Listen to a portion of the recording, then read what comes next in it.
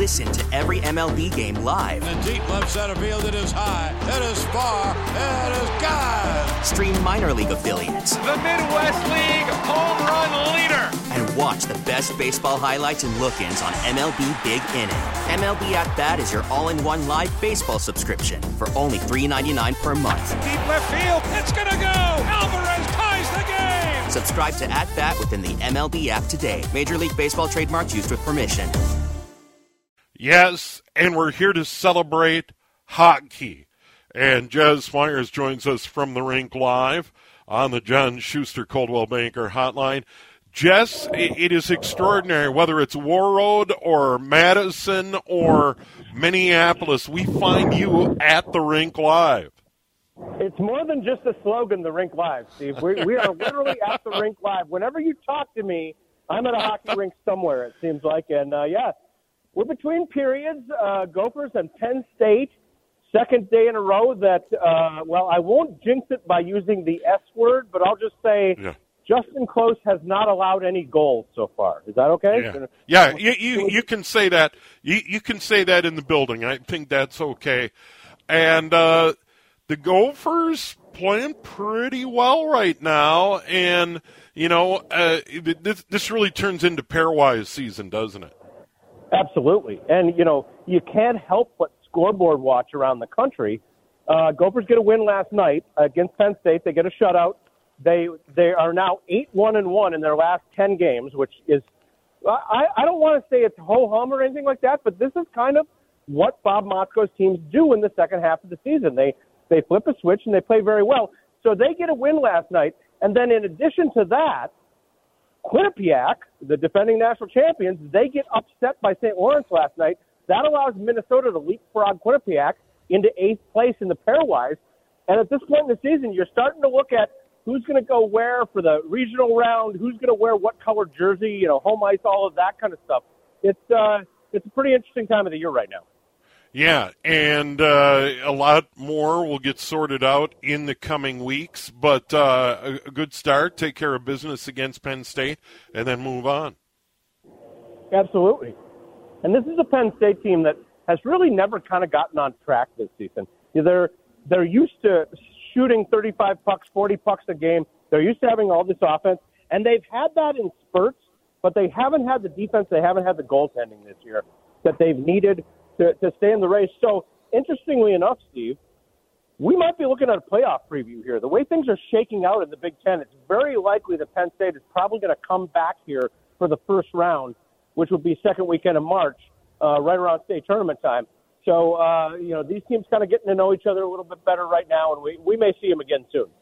Yeah, and really not a lot before the Big Ten playoffs. You've got Notre Dame on the road, then Michigan here, and a week off in between.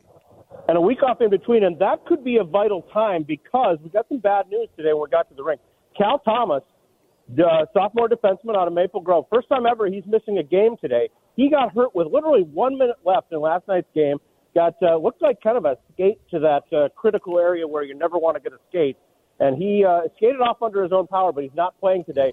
So you have to wonder how long they're going to be without him because he's one of their better veteran defensemen, and you hate to see that, especially late in the season now. Although, as they say, by this point in the season, nobody's fully healthy. Everybody's got some kind of bumps or bruises or something they're dealing with. So that's just one of the challenges thrown their way right now.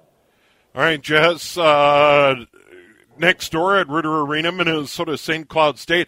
Huskies, really quite a story in the WCHA this year in the women's game. They give Minnesota all they wanted. Golden Gophers win it 1-0. And, you know, I was in Madison last weekend. I saw this Huskies team take powerful Wisconsin to overtime. Now, talking to their coach, Brian Adolski, who's done great work with that St. Cloud State program, I said last week, you got to be pretty happy taking a team like Wisconsin to overtime. Kind of gave me that deep sigh, and he said, you know what, I've been in the game too long to believe in moral victories.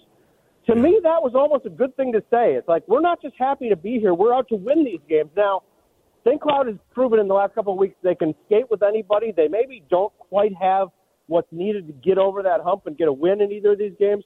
Gophers win 5-1 today with, empty net goals late, things like that. But, again, 1-1 game in the second period, and Minnesota just a little bit better. Yeah, and let's get you up to date on some of the other leagues. NCHC, St. Cloud State at Miami won Friday night.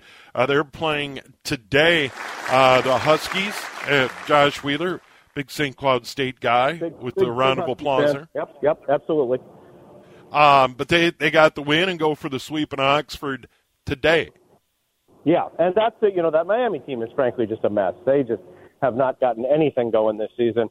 Huskies are staying right in the fight, and they are right in that kind of danger zone. You talk about the pairwise. You want to be about 13th to feel really confident, really solid about where you are. Huskies are sitting in that 14-15 range on the bubble, so they're going to need to make a move up to kind of solidify their position if they want to be playing the last weekend of March in the regional. And I made a gigantic mistake last Saturday, and I'll never do it again. And that's I kind of forgot a little bit because we got into other topics.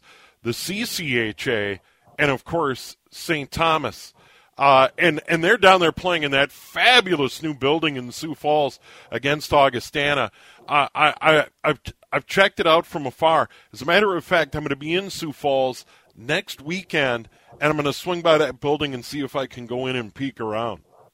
It sounds like a great place. I mean, they've done it right. And, I asked Rico Blasi, the coach at St. Thomas this week, I said, are you kind of going to school a little bit when you visit a new building like this with what you want to do with your building? He said, their building plans are pretty well cut and dried. We're waiting for them to put shovels in the ground. And, man, if there was ever a winter where you could get construction going early, it seems like this would be it. But we're looking forward to that. Here's where it gets really interesting in the CCHA. The odds are St. Thomas is in the driver's seat to win the conference title. Now, in a normal world, that would put them in the NCAA tournament. But they're still in that 5-year probationary period from the NCAA where they can't necessarily play in the NCAA tournament yet. Now, I wonder if folks at St. Thomas are going to be on the phone saying, hey, you got to let us in. You got to let us play. We're good enough to get there. Let us play in the league. If not, the second-place team would get the automatic bid, and that would probably be Minnesota State Mankato at this point. But we're all pretty used to seeing the Mavericks play in the NCAA tournament, so, same old there, I guess. Yeah, and a little fly in the ointment for the Tommies. They got beat by the Vikings in Sioux Falls 4-2, and the same two teams go at it tonight in Sioux Falls. Now, Jess, do you have on your plans, and I know you're busy, are you going to try to get to Sioux Falls and check out the new building this season? I am really hoping to get there. Maybe at the earliest I would get there was the regional round because there's a regional in Sioux Falls this year. So I could potentially get there then. And, hey, I apologize for the noise in the background. We are at the Rink Live after all. So it's a noisy, it's a buzzing place right now. But, yeah, I'm hoping to get there possibly for the regional round, although the way things are shaking out right now, a lot of folks saying the Gophers could possibly go out east, play in a place like Springfield, Massachusetts, or even Providence, Rhode Island. So lots to come, lots to change between now and then. All right, Jess, I know you're busy. We caught you between periods at 3M Arena at Mariucci. Once again, Gophers up 2-0 in that one. And next door at Ritter Arena, I don't know if we have a final yet.